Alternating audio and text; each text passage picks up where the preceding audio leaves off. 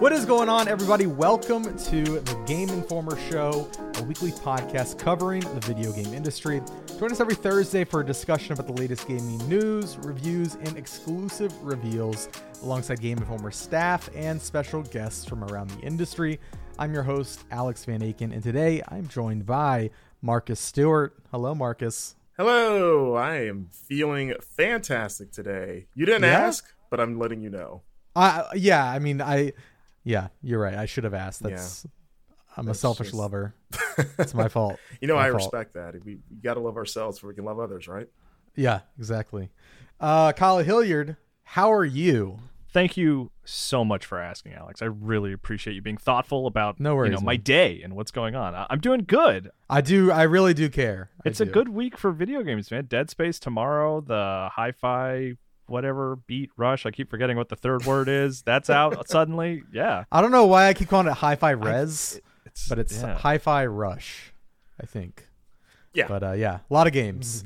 And rounding out the show, we've got a special guest who will be joining us for the first half of the show. It's returning guest Kyle Adams. How you doing, Kyle? What's good? Thank you so much for having me. It is wonderful to be rocking with all of you, and now that you said that you are a selfish lover, knowing that you have such a beautiful singing voice, I need the remix to Easy Lover from Phil Collins to come from my God, from Van Aken at some point in this life. If there's, look, I'm not asking for early birthday presents, but I'm saying if I got a little bit of that, you don't have to put it public. You just send it to me and text me. You have my number. It'll be amazing. Yeah. Have you ever been compared to Phil Collins before? No, but I've actually been listening to Phil Collins a little bit lately. Just was in the mood. I think I'm on like Phil Collins TikTok, which is a weird sentence to say. Yeah, but I get a lot of like lore videos about Phil Collins and is it him? His career. Like it's like he's on TikTok. that'd be even better. Just his like autobiography. Wait, did I miss something with Phil Collins? I mean, is this a Dead Space 3 reference? Is that what we're talking? Because his Phil Collins was the music in the Dead Space 3 trailers. Yeah. Wait, what? It was, yeah. I don't remember. It was awesome. Yeah, I had no idea. It's like Isaac walking up on the snow and it's all crazy and Phil Collins kicks in. It's like In the Air Tonight. It's like, well, I don't think it's that. Like Necromorphs jumped out. It's like I don't know if this tone works, but it feels right, Was that when they were like everybody was trying to chase like the Dead Island trailer? Yes, maybe sort of vibes. Yep. I don't know. Was it like a sad version of his song? Yeah, it's like around the trend of like, let's take a song people like and make it sad. Yeah. I totally derailed the beginning of the show. I'm sorry. You're fine. Khalif, you've been making the rounds because the Spawnies are coming up, which is your award show that you do every year. You've been doing it real big this year. Tell us about the Spawnies. What's going on? Yeah, it's been a really fun couple of weeks of doing promo for the show. It's been great. The show was going to drop on January 30th at 6 p.m. PST at twitch.tv/SpawnOnMe. You'll be able to check out me and Rihanna Manuel Pena coming back for the two-time co-host spot and rocking with me. That's this Monday. That's this Monday coming up, so not too far off in terms of where we are in the month, but yeah, it's just a lot of fun of getting a chance to kind of like reimagine what a video game award show can be and how do you kind of add layers of fun and black and brown culture and kind of fulfilling the aspirational goal of having a show where from the time that you start that show, everyone you see from top to bottom is from either underrepresented community or from a marginalized group. And it's just a lot of fun to be able to kind of like rethink of what that pattern is and how you can subvert it and make it cool and dope and what I like to call for the culture, as we say. That's awesome. Yeah. So tell me more about the show itself. Is it purely awards? Are you, I remember last year you and Rihanna were kind of like, had these like thoughtful kind of commentaries while kind of giving out these awards, and the award titles are always super fun too. So can you tell us a little more about that? Yeah, so we've rounded up to a baker's dozen this year. We're at 13 awards. We added a couple of new categories, one being our Crystal Biscuit Award, which is the kind of looking forward into the future, most anticipated game. We also have our Be Water My Friend, a reference to the amazing Bruce Lee quote, because I'm a huge fighting game fan, and we never had a fighting game category before, so now we have one. That's surprising, knowing you. You know what, it's one of those things of like when you're building out a show, you're just like, okay, did I forget anything? But you know what, it was great because this past year we had like such a great roundup of fighting games. I was like, oh, we are totally missing something by not having a fighting game category in our show. So we put that in this year, which is super fun. And yeah, it's going to be like, format is going to be fairly similar to last year. I don't think it's going to stray too hard from where we were. But one of the biggest things is, first year we did it all in the pandemic. Well, we're in the pandemic, but we did it isolated and virtually in that way. And this year we did it live in person with each other. That's awesome. In a wonderful space that you all see on the live show. But I think that added another layer of dopeness to the show. I think, Ree is one of the most brilliant creators and personalities in this industry. And I think, I was looking at some of the footage that we got back, and I was like, wow, she is really good at all of this. And I'm hoping that this just continues to try to find ways to propel her into more places to be able to do more of that work. But I think, again, the foundation is, I think for most award shows, you don't get a chance to really hear developers kind of talk a little bit longer than usual before they get the music and the hook. And our show is hopefully going to do a little bit more of that to kind of give them a little bit more space to talk about what they do. And while also, like, our presenters as well, we have folks like Max Rhymes doing something dope. He's a fantastic creator on the Facebook platform. He's doing a really dope DJ set to kind of begin our show. That's sick. We're doing, Aaron Ashley Simon, co-owner of Xset, is going to be on our show presenting this year. I am Brandon. We have a lot of amazing folks who are in this space, both kind of larger and on the come up, to broaden out that conversation too, of like, again, we want our show to be a launch pad for not only good games that you might have gotten a chance to play in the last year, but a lot of dope faces and new personalities that you might not have known about, so that you get a new understanding of like, what is our impact in the video game industry as people of color and from folks from underrepresented groups of folks. So that's still the hope. We have a really dope music segment that's not just the Max Rhymes thing that I've been holding on to for a minute. We have a couple of surprises if you are listening to this right now and you saw some of the energy that was on Twitter today about Dead Space, and we'll talk a little bit about that a little bit later. But there's some more energy towards roasting a wonderful friend of ours that we have in common that might pop up in our show too. So a lot of good energy is going to be in the Spawnies again this year, and just really excited about all those pieces. Hell yeah! So Monday, January 30th at what time? 6 p.m. Pacific time. That is 9 p.m. Eastern. So East Coast folks, don't be too mad at me. We won't have a crazy long show. It's not going to be a 3-hour show where you're up till midnight. We'll probably end out around like 11 o'clock because we'll do the main show. And then we have a 30-minute post show where we hang out with the chat and hang out with the audience and talk about what just happened. So awesome. It'll be a quick in and out. You'll be able to go to sleep and not be too tired the next morning. And twitch.tv/spawn on me. Yes, right? yes. Awesome. We're partnering with Twitch this year. They are hosting us in the biggest and brightest way. We'll be on the front page of Twitch. Awesome. Doing it live. Our friends from Xbox and the Zynga Black Resource Dev Group are also helping to sponsor our show this year as well. So it's also great to have some heavy hitters in the back pocket helping us to do some really cool stuff. And also, one big part of the show, actually, one of the biggest parts of that show is we worked with a technology partner called Grab Labs. And this year, all of our voting is fan voted, is coming from the fans. So our nominees were voted in by the fans. Our winners were voted in by the fans.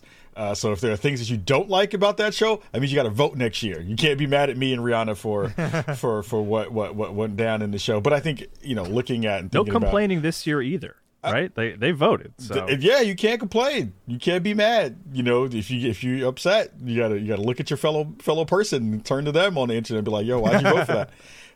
But I love that aspect of the show this year. I think that brings the show, as a way that is growing, and giving us more space to play. It's going to be a lot of fun to see what people voted for and how the reactions go down in the chat once they see it. Hell yeah. Well, let's get into the rest of the show. Marcus, Hi. You reviewed Dead Space for us, the remake. You gave it a 9 out of 10? Yes. Tell us your overall thoughts real quick, and then we'll pass it to Cobb before he has to get out of here as well. Yeah. Hey, you remember how like in 2008 Dead Space came out and that game was really good? Yeah. Yeah. So it's 2023 and Dead Space is still really good. It turns out. I was skeptical. You just never know. Yeah. It's funny. I've revisited Dead Space, the original Dead Space, twice in the last like 10 months because I replayed a good chunk of it for the Callisto Protocol cover story we did because I was second on that. And then, when I knew I was going to be reviewing this, I was like, okay, let me fire it up again. And both times that I ran through it, I was always struck by like, man, this is aged pretty well. Like I could sit down and play this whole thing and just be totally fine.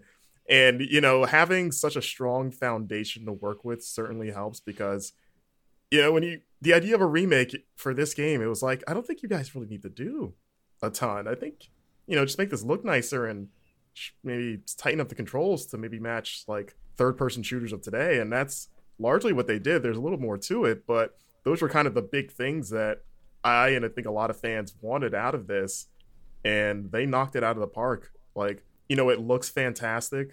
The graphical facelift, like everything, the necromorphs especially. Yeah, I want to jump on that, Marcus. Like seriously, like maybe the best looking game I've played like in my life. Like which is like hyperbolic. Absolutely. Like I don't say that lightly, but I think it's a combination of like the lighting is fantastic, right? And it also obscures a lot of things, right? They can shroud a lot of stuff in darkness if they don't want you to look at it. And then I also think the sort of industrial setting of the Ishimura is just good for video game graphics, for digital graphics. I think they can just render that kind of thing really well. Like Metal is something graphics are just good at doing, and when the whole game takes place inside of Make Metal, it shiny. It just works. Like it's been a long. I mean, even like God of War Ragnarok, I looked at and I was like, oh, this looks great. This looks really great. But Dead Space was the first time in a while that I was like, oh my god, like this looks incredible. Just like shining the flashlight down a hallway and stuff. It's nuts. Yeah, and like I said, Dead Space back in the day was up there of like best graphics and stuff. Like it looked amazing at the time. And yeah, I agree, Kyle. And I called out the lighting specifically in my review of like, I think it really is the glue that brings the graphical update together because there's so many, like, they love putting you in pitch blackness and just having you rely on like the little light on your gun to like walk down these narrow hallways and you're just hearing all of these terrifying like grunts and moans and bangings and they do some really fun audio tricks of like, I think one's crawling nearby, but I can't tell. And sometimes nothing happens, and then sometimes everything happens. Yeah, it's just the Ishimura just looks so much better now. And it reminded me that it's up there of like, at least for me, one of my favorite just video game settings is that ship. Just the sense of place it has. Like, it's the cliche thing of saying it's a character, right? But it really is in this case. And then just the gameplay, like the dismemberment stuff was always really cool back in the day, and I've really forgotten how much fun it is when you get deep into the game and you've upgraded some of your weapons enough and you have like a larger arsenal and they start introducing more enemy types and they throw them at you in different combinations where you're kind of strategically like, okay, if I take this guy out first because he's going to be a problem, he's got the explodey arm, I could cut his arm off and then I could throw his explodey arm at these big guys, and then you just drop everything when those bats show up. That's like the only way I can describe. Oh yeah, it's the like, scramble. I got a million guys on my left. I'm sorry, I gotta focus on this bat. I just gotta throw all my ammo at you. And what's cool is I love the alternate firing modes on all the weapons. Like I really liked using the little firewall that you can shoot for the flamethrower. It's really good for corridors, and it's also very satisfying to have like a bunch of them charging at you and you're just like, nope. And you shoot that little wall of fire and you just watch them burn to death and you're like, yeah. But like the shooting feels good. Like they tightened it up to where it feels like a game that would release today, while like the guns feel punchier, the plasma cutter feels better than it ever has. And like some of the bigger stuff is like the level design, which is interesting because it's like the bigger differences are there, but it's also the more subtle ones. Like I said in my review, that unless you replayed Dead Space relatively recently, or you just have like a really good memory of how it was laid out, you're probably not going to notice the level design changes immediately. But it's the same general layout of the ship, but it's more interconnected in a way where you don't need to use the tram sometimes to get from like one district to the other one. You can kind of walk your way there, which feels nice because it just makes it feel like a more like organically connected area. Like the tram is still there if you want to just quickly get across to, one side of the ship to the other. But I kind of like that you can just walk your way to like, I'm just going to go to hydroponics or whatever. It's more dangerous, but yeah, there's some benefits to it because this game also lets you backtrack to the other areas a lot more than in the first game. So, and the reason for that is that there's side quests now. There's not a ton from what I've said. I think I did all of them, but I don't know for sure because I was being pretty thorough trying to finish them all up. But there's like different logs you can find, and they all just kind of serve to expand existing characters of like, hey, remember that weird like human engineered necromorph that could regenerate? Like, you can go find out the whole story behind like what happened, how did that happen and stuff. If you chase down these audio logs and they're all in different districts, or there's like a thread where you can follow Nicole, who's like your girlfriend. Like, what she's like, her investigation is like figuring out what was going on. It's kind of pulling, and this game does a lot where it's pulling some lore stuff from the other Dead Space games that came afterwards to kind of tighten up the continuity a bit of like, okay, now that they have all of this lore that was established after the fact, we can retroactively include some things, from maybe like Extraction or like, because I think people forget how much lore there is in Dead Space. Like that was like a whole media thing. There's an animated movie. Yeah, there's comics. Like a 90-minute animated movie that you don't need to watch, but it exists. Yes. So it's cool to see them kind of draw some of that in to make this a little more cohesive thing. Isaac can talk now, which he couldn't in the first game. I'm so grateful for that too. It was so nice to hear him be like, I don't want to talk to any more unitologists. Like, I think that's like one of his lines, and I was like, yeah, Isaac, tell him finally. That's what I say when I go to church. I'm done talking to you guys. They're like, what's unitology? Yeah. Khalif, you disclaimer, there is a reference to one of your ongoing jokes online in the game. Is there? Yes, there is. There's a cock and cook joke on a wall, and I've seen screenshots even before my friends were reviewing the game. They sent me a screenshot privately. Yeah. And I was like, oh my God, they actually put that in there. Really? What are your thoughts on Dead Space so far? Well, the thing I love about this conversation is a lot of the conversations that I had, and a lot of the folks who disclaimer, a lot of folks worked behind the scenes in what EA had as their creator council for Dead Space, and I was lucky enough to be one of the folks in that.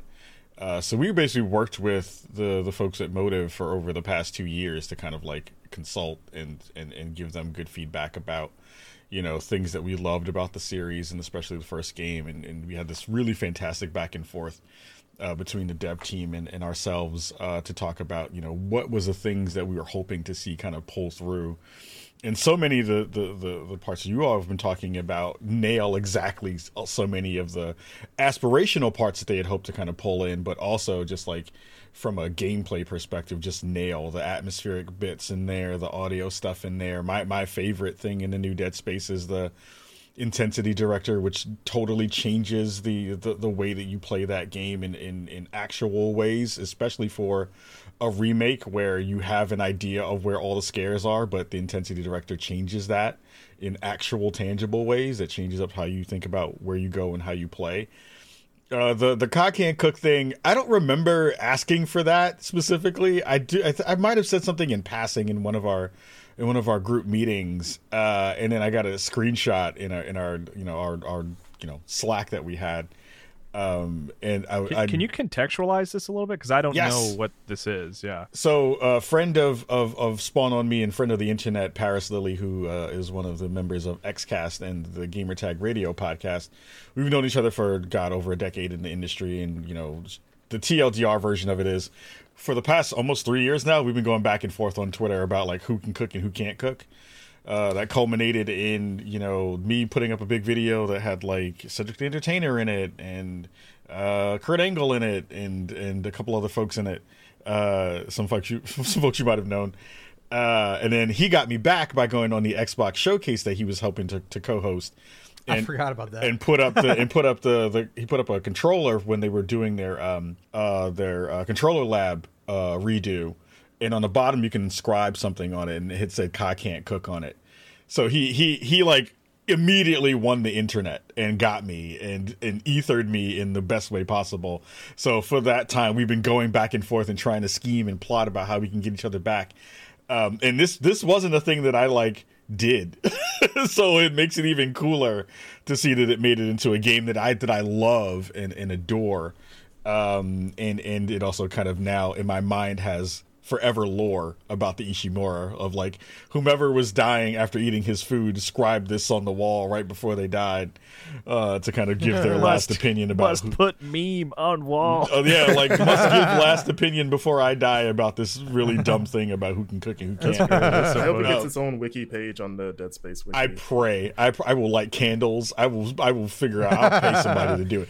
But it's it was a great moment, not only for me as a Dead Space fan, and it's also just great to have a really fun thing kind of pop up on the internet when the gaming discourse has been very, very dour in the past couple of months. But it's also just like really cool to see something that came out of a really dumb idea kind of continue to push forward, even though I know people are sick and tired of it.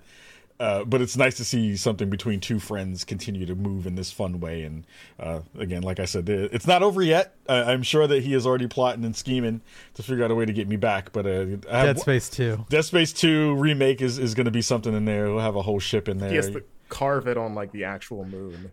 Yeah. Oh, yeah. The funniest part was somebody today on Twitter was saying, it was like, I have a feeling the best way to get Khalif back is if someone put something in Starfield. And I was like, oh, that would be really good, actually. It's one of the millions of planets is somehow just that. It's just his planet. Yep. It's like in the shape of my face, and it's just called Can't Cookington or some nonsense. It's like Ego the Living. It's just him talking as a planet. Yeah, something. And you know what? And it would be fantastic. I would love it. It would be super, super cool. So that's where that kind of reference comes from. But I again, like, I think this game is doing stuff that I'm hoping other remakes will crib. Like the intensity director is important. I think, like you said, the graphical layer of that is really important. Yeah. So I'm somebody who I rented Dead Space 1 on Redbox for a night. Never beat it, but I played through the first like hour or two back in the day, and so I'm gonna be coming back in pretty much fresh. Is the intensity director kind of just like making it, because I know, Marcus, you mentioned there's more like backtracking if you want. Is that sort of like, does the intensity director kind of making random encounters crop up and stuff? Yeah, it's a little bit of that. I mean, the design for the Ishimura for this remake was that it was going to be one huge continuous ship. Like, you could go through it, like Marcus was talking about, in any kind of route that you wanted, but the intensity director would be like, where a jump scare is going to wind up being. Some of those are still scripted in the ways you need to for that continuity to the first game, but an enemy that was in a hallway in the first game may not be in that hallway in this version of the game, or it won't be in there the first time you go through that hallway, right? So, like, the lights may be off the next time you travel back to that space, and they weren't the first time you did. If you go back into a load, I remember when we were doing playtesting for some of that stuff, there was one section that I was doing a loop in, and one of the developers was saying, go back into that space and do that loop again. And I went back and did it. Lights were on. I was killed, like, in the middle of doing something. And I went back into that room, and that enemy wasn't there anymore. And the sounds that were playing in that space had dissipated in a different way. They were being triggered in a different way. I went back for a third time, and there were even more enemies in that section, and there were some other elements that had changed just in that same loop. It wasn't even a thing of, like, me reloading the space. It was just like going back into that space triggered That's cool. potentially new things happening. So I think that is a huge part of what makes this game so much better than the previous game, especially for fans of the first series.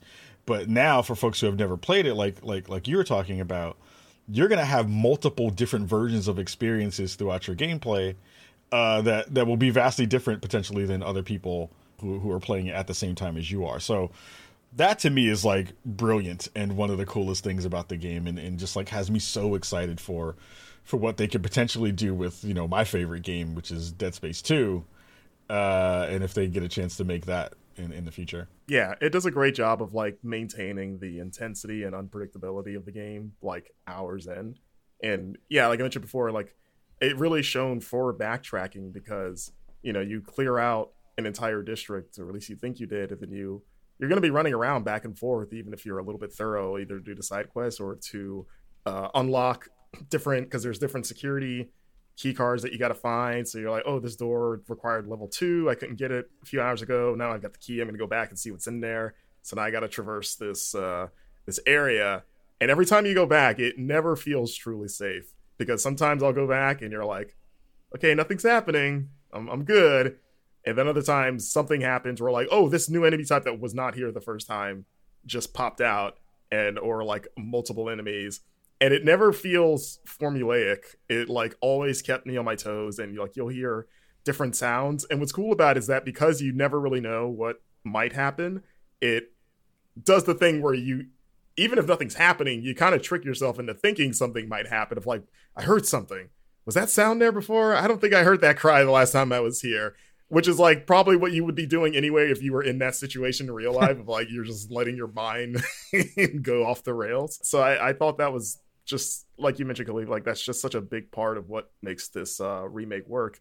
And, you know, in terms of the story stuff, like it's pretty much the same story. So if you like the Dead Space story, it's pretty much that. There are some like changes here and there, but like it's like more on the lighter side of like, oh, it's the same result. It just sort of like played out a little differently. So it's like, it's not like a huge thing, at least to me. There's one at the end or towards the end that I was like, okay, that's the same but different, but I like it better. And yeah, it's just across the board of like the spectrum of remakes, you know, when you look at like something that's like kind of one-to-one, like maybe The Last of Us, and then on the far under end there's like Final Fantasy VII, or like maybe the Resident Evil remakes. Like those are just basically new games, because they're just gameplay wise are completely different than what they were.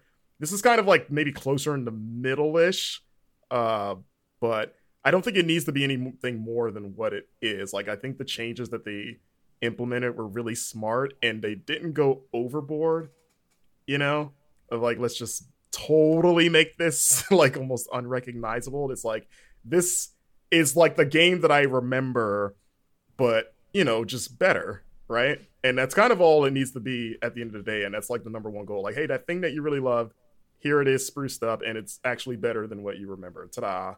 And this game is that. I'm super excited for the future, and I really hope this isn't a one-off thing that EA is like, oh, you know, I hope this sells well, or, you know, whatever. Because I would love a Dead Space 2 remake. Some up there too. Like, I think Dead Space 2 is the best one. Mm-hmm. So I would love this caliber remake applied to that. Or just the new game. That would be great too. Can we just get Dead Space 4 going? I won't say no to it. Awesome. Yeah, it's awesome. Well, great. Well, that's going to wrap up our Dead Space remake review conversation.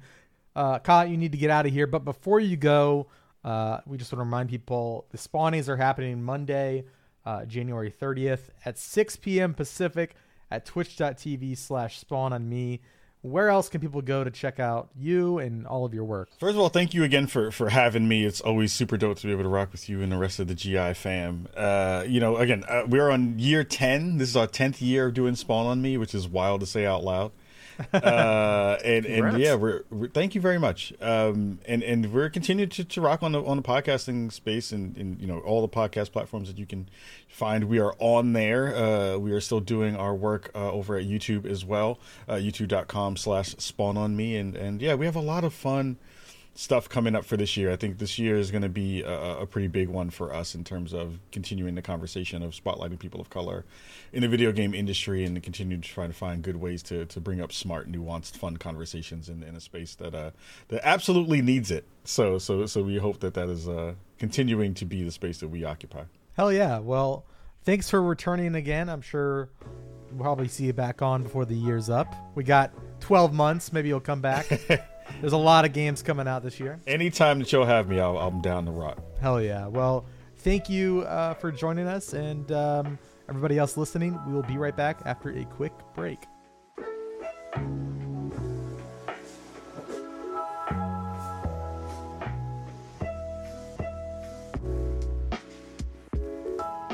Welcome back to the Game Informer Show, everyone. We are going to get into the playlist, which is the section of the show where we talk about the games we've been playing this week. It just so happens that we've been playing a lot of the big releases, so we're going to be talking about Forspoken. Kyle reviewed that for us. We're going to be talking a little bit about Hi-Fi Rush. I'm like 20 minutes in, so I'm going to be asking questions and making small comments on Kyle's impressions because he has played a little further than me. 25 minutes. 25 minutes. There you go. I mean, the game did just come out yesterday. So we did what we could, but the game seems cool, so we wanted to talk about it. And then lastly, I might talk a little bit about a game I haven't talked about for a while on this show, Valorant. There's a new map out that I really like, and it kind of has some really neat mechanics. So, we'll talk about that during the playlist, and then we will get out of here after answering a few listener emails. So let's get into your Forspoken review, Kyle. Give us the overview of the game. It's been the topic of the week, I feel like, for a couple weeks now. Listeners are probably familiar with it, but just in case, give us the top down, and then I guess let's hear your review impressions. Yeah, so Forspoken, it's basically from the Final Fantasy 15 team, with a lot of asterisks on there where it's like, a lot of the leadership left, I don't know how long they were working on it, what teams overlap, etc. But it is the developer of Final Fantasy 15. But it's a much different game. It's an action game where you play as this woman named Frey, who's this New Yorker who gets dropped into a magical world and has to figure out her place in that world and where she fits in. And by the way, she has like magical powers when she's in there, and she's not totally sure why. So that's kind of like the summary of the game. As far as my review goes, I gave it a 7.5, which on the Game Informer scale is like okay, right? It's like it's fine. It's not amazing. It's also not actively terrible. And it kind of boils down to the dialogue's okay, the story's okay, the combat is kind of middling, but the parkour is fantastic. Moving around the world feels great because Frey has this crazy magical sprinting that she can do, and this climbing and leaping, and she can use this magical tether to grab onto things and launch her into the sky and spin her around. So you're telling me there's a grappling hook in this game, Kyle? There is indeed, yeah. And it that stuff is great, and that stuff does make up the majority of the game. You spend most of the time in the game moving from point A to point B and stuff. That's cool. That. So those other factors are kind of, they kind of bring the game down. They're a little underwhelming, but they do make up less of the game. And the thing I will say about the story is by the end, I was pretty pleased with it and where it ended up and its conclusion and where the characters were at the end. But it just takes a long time to get going. I didn't really feel invested and excited to see how the story was going to end until I was 10 hours in or something like that. And I ultimately saw credits at 15 hours. I was gonna ask how long is this? Because I didn't know if it was a Final Fantasy length. It's not, no. Which I thought it was going to be. I was actually bracing for it when I was assigned the review. I was okay, I'm gonna clear my plate, get everything out of the way. I remember we had morning meetings, and I was I'm playing Forspoken. I don't know if I'm gonna hit the embargo. I have no idea. And then it was a day or two later, I was I beat it. Okay, that's a perfectly reasonable length for an action video game. That makes me very excited. Yeah. That makes me more excited to play it. But it sounds like it's pacing's kind of if it takes that long to really get going. Yeah, I mean the funny thing is I 15 hours to see the conclusion of the story, but I did play another 5 hours of just running around, collecting things, exploring, getting more upgrades and that kind of thing. And that was maybe the most fun the game gets is you're at the end and you kind of are mostly fully powered up and you've seen the story to its end, and then you can kind of just run around and do what you want. That's where the game is really great, well, great, maybe that's too strong a word. That's where the game succeeds, yeah.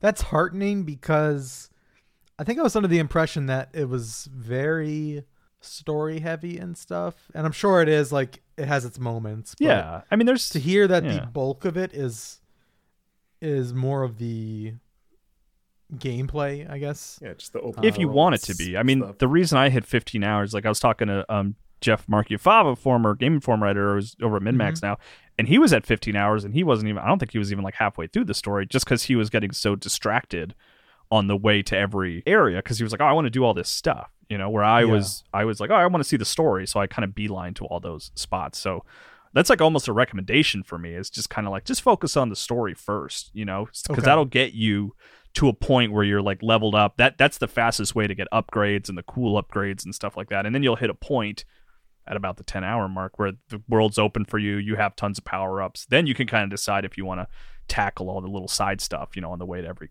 destination. It reminds me of like Red Dead 2, where like that game took a long time to like really open up its systems, and you were telling people like, hey, like pretty much just don't do anything, like beeline the story until you get to like that first camp, because even then you think that you have complete freedom, but you actually don't. Like, all the interesting systems don't open up till you get to that first camp. So I'm actually glad you said that. I mean, it's not a bad recommendation for all open world games, honestly. It's just like, stick with the main path for a while, because you're going to hit walls where you think that you can do more than you can, but it's like... Yeah. You're like, I'm bored now. I wish I had more to do. And it's like, you gotta get those upgrades. I'm probably not as disappointed as others, because I've played this game twice before. Like, I played a pretty meaty demo at Tokyo Game Show. Oh, I thought you meant like you had played through it twice already. I was like, damn. Oh, no. I've had a hands-on with it, like extensive hands-on okay, I see with what it twice. You're saying, yeah. And I played a really big chunk of it at Tokyo Game Show, like probably like 30 minutes. And it was just the open world, go do what you want with some story stuff. And I completed it, like kind of cleaned it out, beat the big boss at the end, everything. And I remember at the time just kind of feeling like everything feels not all the way there. Like the combat feels a little messy and unresponsive in a way that I can't put my finger on. And just kind of everything, like, it just feels like it just needs more time in the oven. But, at that point, like, it's fine. It's not out yet, even though it's like, it's coming out kind of soon, but there's still time. I mean, in a way, the game does still kind of feel loose in that sort of hard to pinpoint way. Because, like, she kind of moves on her own in a way that you sort of have to get used to. And combat's a little sluggish on purpose, but I don't know if that was the right call. She feels jittery. Yeah. At least then, I don't know. I guess maybe now too. I guess, but I mean, it's not all cleared up. You're right. It's like kind of what I'll say. But like, by the end, and like I said, the parkour in particular, once you get a good handle on it and you know all her abilities, it feels really good. Like that stuff I like. Yeah, and is it something similar to like Infamous Second Son in terms of its like movement? It's funny you mentioned that, because like I did kind of think of Infamous a little bit, just in the way of like climbing and stuff like that. Infamous was more about finding like rails to jump onto to kind of glide you around the city, where Frey can kind of just, from any point, she can just sort of burst into speed. She doesn't kind of need just to hold a button and she just bounds over everything. Yeah, like literally, you're not relying on the environment to propel you forward in the way that you do in Infamous, which is great. Infamous is fun in that way too, because the city is designed around, the protagonist's movement, because there were a few. I think there were like 3 ultimately across all the Infamous games. But and the combat, like the way she's sort of firing stuff out of her hand, like kind of feels Infamous-y, but it's just not as smooth as Infamous. Yeah. I hadn't even thought of Infamous, but now that's a pretty good point of comparison. Yeah, it's just because I all that to say is that like I played the demo that came out publicly for everyone, which was pretty much the same demo that I played at TGS. Played a good chunk of that, and I was kind of disappointed. Like, ooh, this doesn't feel markedly different than what I played a few months ago, which that's concerning. Blake actually DM'd me, and he was like, "Oh, when does this game like start? Like, there's so much cutscene at the beginning and like so much setting the table. When do I get to run around and do the cool parkour?" And I actually told Blake, I was like, look, if you just want to run around, man, maybe just grab that demo, because that gives you all the powers like right out of the gate. You could just jump in and start running. You missed a perfect chance to be me and be like, "Hun, you want to run around? don't you try touching grass? Oh shoot, yeah. I'll go back to that. I'll edit you my hang conversation up on his DM. I don't know how you hang up in a DM, but something. You just leave Slack, I guess. Kyle has left the channel. Yeah, I still want to play it. Like I haven't fired it up yet, but I've got it. I kind of need to know how it go. Like I need to know how the story goes, the dialogue stuff. I know there's been a huge discourse of that I'm personally just sick of at this point. It only improves as you go on. It gives a rough first impression, story and dialogue, but it really gets better and better as you go. Yeah, I mean, the stuff that I've seen, it really doesn't stand out as anything remarkably bad compared to other games I've seen. It's just like, this is like the average Marvel TV show, some of this stuff, and I like those. So I'm not saying it's amazing either, but it's like, I've heard way worse in other games. So I don't know why we're picking on this one, but okay. Yeah, it's that weird sort of like, it's weird to see even a B game because it's a Square Enix thing, but like it's a $70 game, yeah. Yeah, it's like that game that's average, but like interesting enough that I want to play all of it to kind of just see all of it because it's just so fascinating in just weird different ways. It has like cult potential, right? In 5 years, we'll be like, oh, Forspoken. We didn't give that its due. Yeah, someone's going to be yelling at you like, you really shortchanged Forspoken, Kyle. Yeah, honestly, I think let's check back in a few years. Yeah, remind us. Huh. All right. Well, that is our Forspoken review discussion. Of course, go and check out and read Kyle's review at GameInformer.com/reviews. I believe that URL works. I'm checking right now. If it doesn't, yeah, it does work. Okay, just cool. Google Game Informer reviews. You'll find it. Just Google Forspoken Game Informer, and it'll be the first thing that pops up. You'll be good. Yeah, you could have ended that segment saying that we have Forspoken, by the way, Alex. It was right there. Damn it, let's talk about it again. Let's redo it all. Let's start from the scratch. Matt, scrap all of this. Okay, let's get into Hi-Fi Rush. The game that nobody knew about before yesterday. I think it had been kind of leaked. There was a tiny little rumor, I think. Yeah. A little bit, but it wasn't like we all know this is happening. Yeah. Okay, I wasn't privy to that. Little leak. I was not. I missed the leak too. Yeah, I learned after the fact that some people were waiting for it. Well, the developers behind most recently Ghostwire Tokyo and the Evil Within series, Tango Gameworks, founded by Shinji Mikami, of course, have put out a very not Tango Gameworks game. When you think about Tango Gameworks, you think of these very horrific, scary and just kind of obtuse experiences, and then you look at something like their new game Hi-Fi Rush, and it's comic book rhythm game beat 'em up. They watched Into the Spider-Verse and were like, ooh, yeah, that looked cool. It honestly looks like an episode of a show I would watch on like WB Kids when I was younger. It's like after Static Shock, Hi-Fi Rush coming on. That's the block right there. Yeah, you know what I mean? Dude, Static Shock. Yeah. Oh. In a weird way, it's almost like Tango living up to their namesake, finally, because there is a lot of tangoing in this game. It will make you want to tango because of all the music. And all right, you got to get out of here. Really good. But, we were talking during the live stream and mentioned in the chat, Kyle, that I was like, oh, this is like Guitaru Man, that like obscure PS2 rhythm game that was like really kind of like not sci-fi but like some futuristic guitar weird guy. Yeah, but like if it was an action game, and then you said that if it had a baby with Sunset Overdrive, it's this. I was like, that is the perfect perfect analogy. Like that is exactly what this is. But I'm curious, like, is it how close is it to either of those games? Oh, good question. I mean, the tone and look really feels like Sunset Overdrive, for sure. Not in its gameplay at all. Not in its gameplay at all, and not Guitaru Man, kind of not really either, because it's the rhythm element of it, which is very cool, is almost like fully optional. Like if you just want to approach this as like a melee action game, like you can. I don't think you're going to have as much fun, but like you can totally be successful just smashing the X button and making your way through each level. But like it's basically like I mean, it kind of like feels a little bit like Devil May Cry combat, where it's kind of like focused on like timing.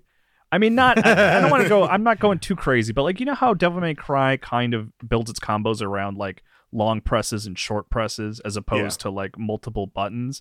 There's a little bit of that in there where you want to press, like you press X on the quarter notes and you press Y on the half notes. So like you skip a beat when you're pressing Y, but you want to maintain your rhythm when you're pressing X. And then like at the end of a combo, a little circle will show up to like that you want to hit in time. And I think that's usually on the half note. I could have my music. I'm not like super, I haven't like, I know a little bit about No, I think that's right. That right? That's okay. what I picked up on as well. Yeah. Okay. And the thing about it, man, like it looks fantastic, which is so funny because like I just moments ago was like Dead Space is the best looking game ever made, and then I play this and I'm like, oh my god, this looks incredible too. And it's like it's a combination of just the colors and everything, and the just the way everything moves in rhythm to the music that's happening in the background. And I'm not kidding about the Spider-Verse inspiration. Like they do that thing where they sort of animate action sequences on like with fewer frames. And it looks awesome. It looks so good. And like there's even like little comic book words that will show up when he's like swiping his hand and stuff like that.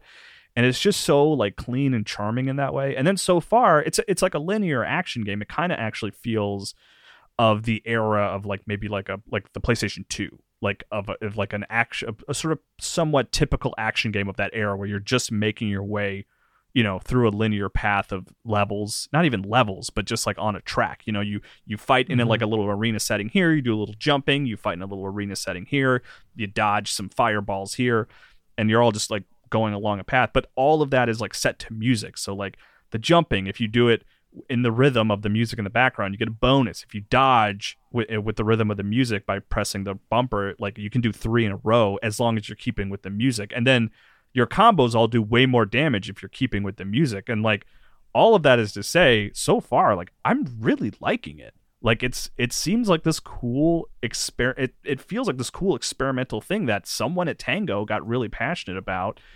And it doesn't really feel like this full, like I don't play it and I'm like, I wish this was like an open world where I could go and like see everything this world had to offer. Like I kind of like the just being on a track and like listening to the music and focusing on that and the incredible animation. Like so far I'm very positive on it. Like how is the how much platforming have you seen? Because I think the trailer, a lot of like the Sunset Overdrive stuff, people saw like the clips of like the character grinding on the rails and stuff, and they're like, oh, it's like, is there a lot of that stuff or a lot of platforming that at least you've encountered so far?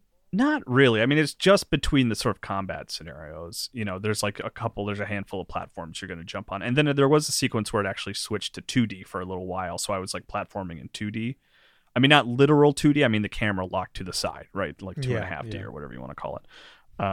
So it is not a platformer. Like if I were to recommend this to someone, I would be like, do you like melee action games? You know, do you like what genre would you call Bayonetta and Devil May Cry? Oh, like stylish action. Like it's closer to stylish action with like music being a core element, which is cool.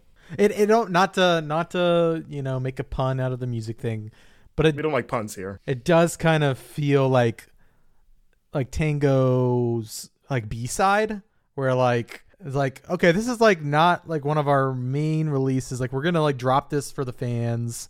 It's gonna be a little experimental. It's gonna be like, you know, might have like a demo quality feel in terms of like, oh, this is like not a normal sound for the band, but they're kind of stretching their music, you know, their songwriting muscles, right?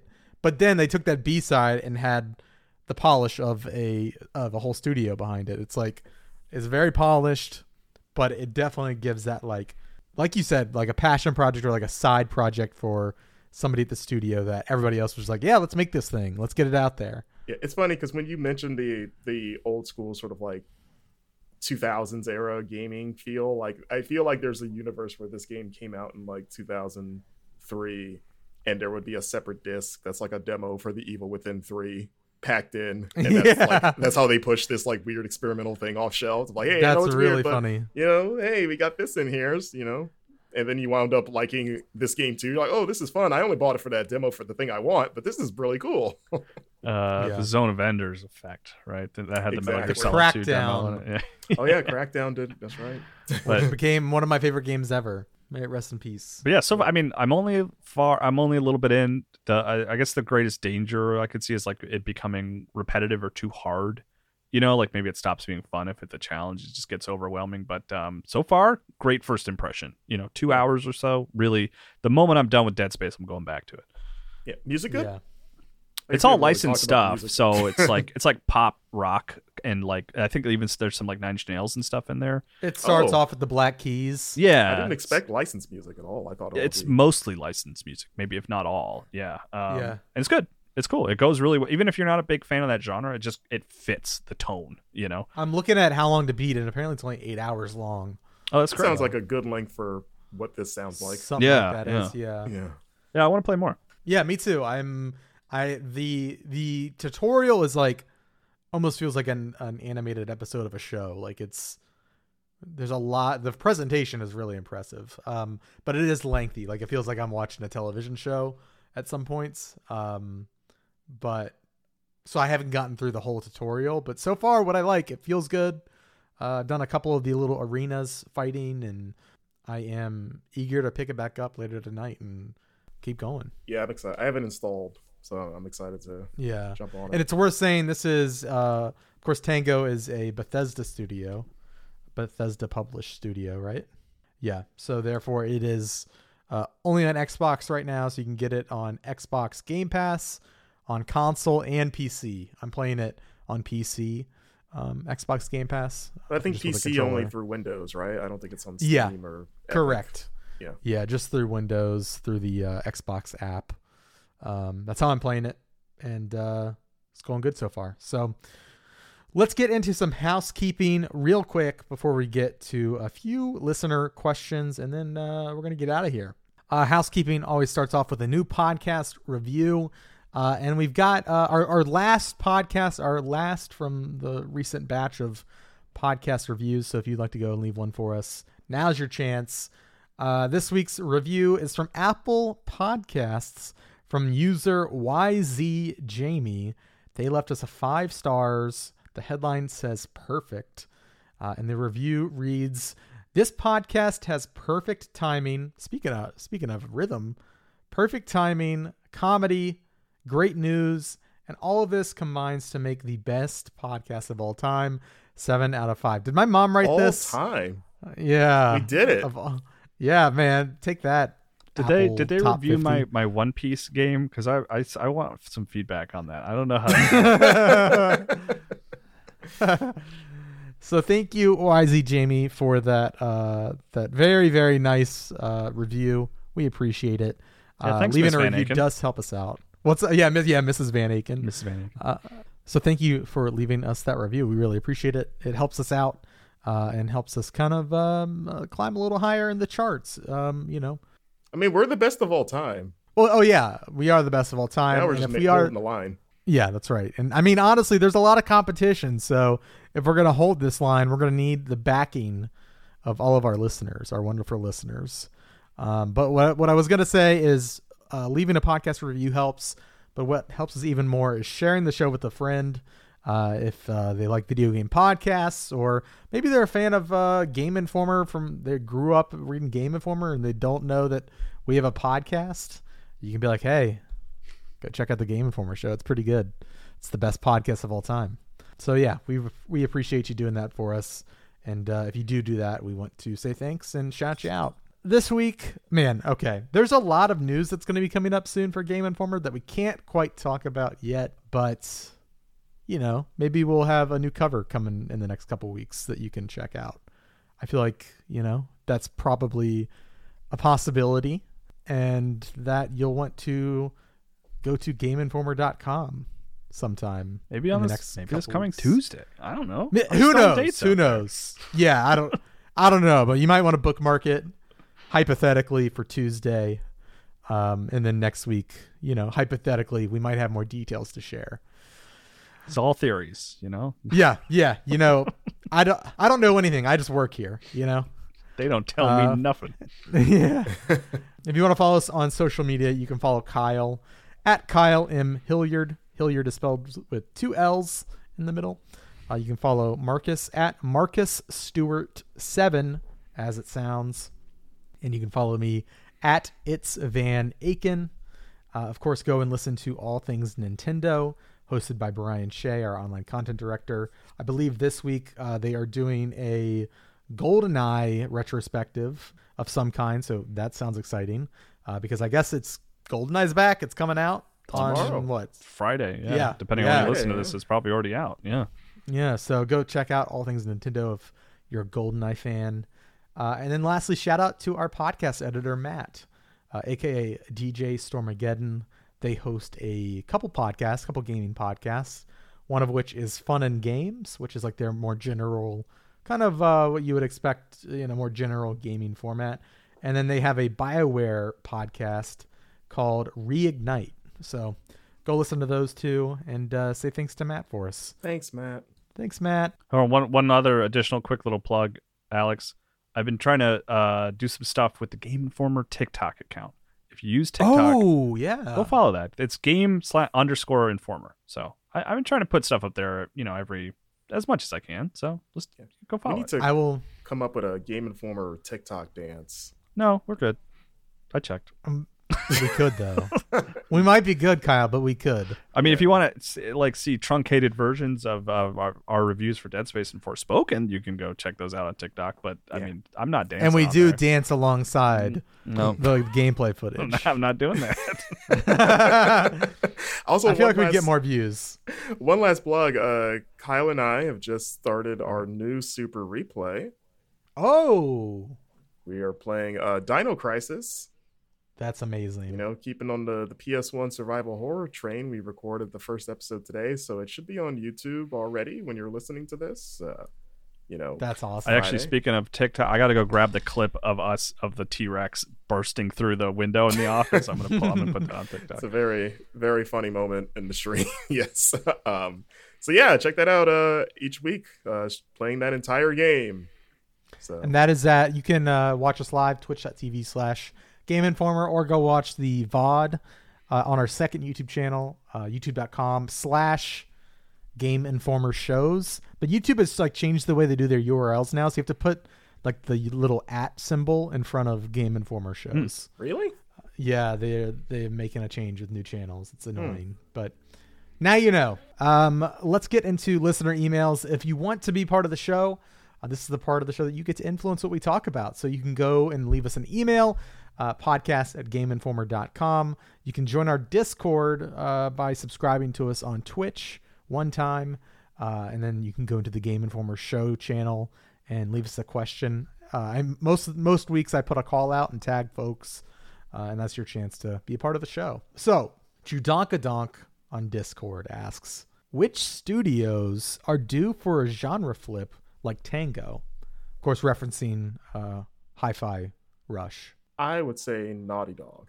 They've done a lot of since 2007 Uncharted. It's been third-person action-adventure games. They haven't really done, I guess, really anything other than that since then. Before that, they were known for third-person platformers with Crash Bandicoot and Jak and Daxter. So I think now the time has come to make the next shift, maybe a first-person game, or something, or... They made a racing game as well. Oh, they made a few, I guess, if you count Crash Team Racing and Jak X Combat Racing. Yeah, we The Last of Us Racing. So it's if you don't come in first, you're last of us.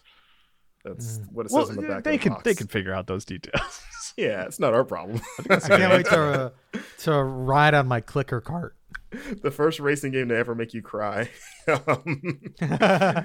So, but yeah, I would love to see that studio. Naughty Dog's in that elite tier of anything they do, I pay attention to, whatever they announce. So I would love to see them do just, like I said, it's just complete genre flip.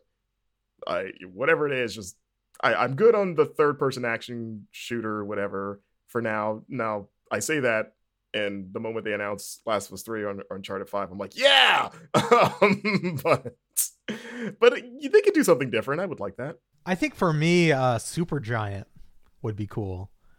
They've kind of, with Hades 2 coming out. I mean, if you think about their games, they often do genre flips themselves. Yeah.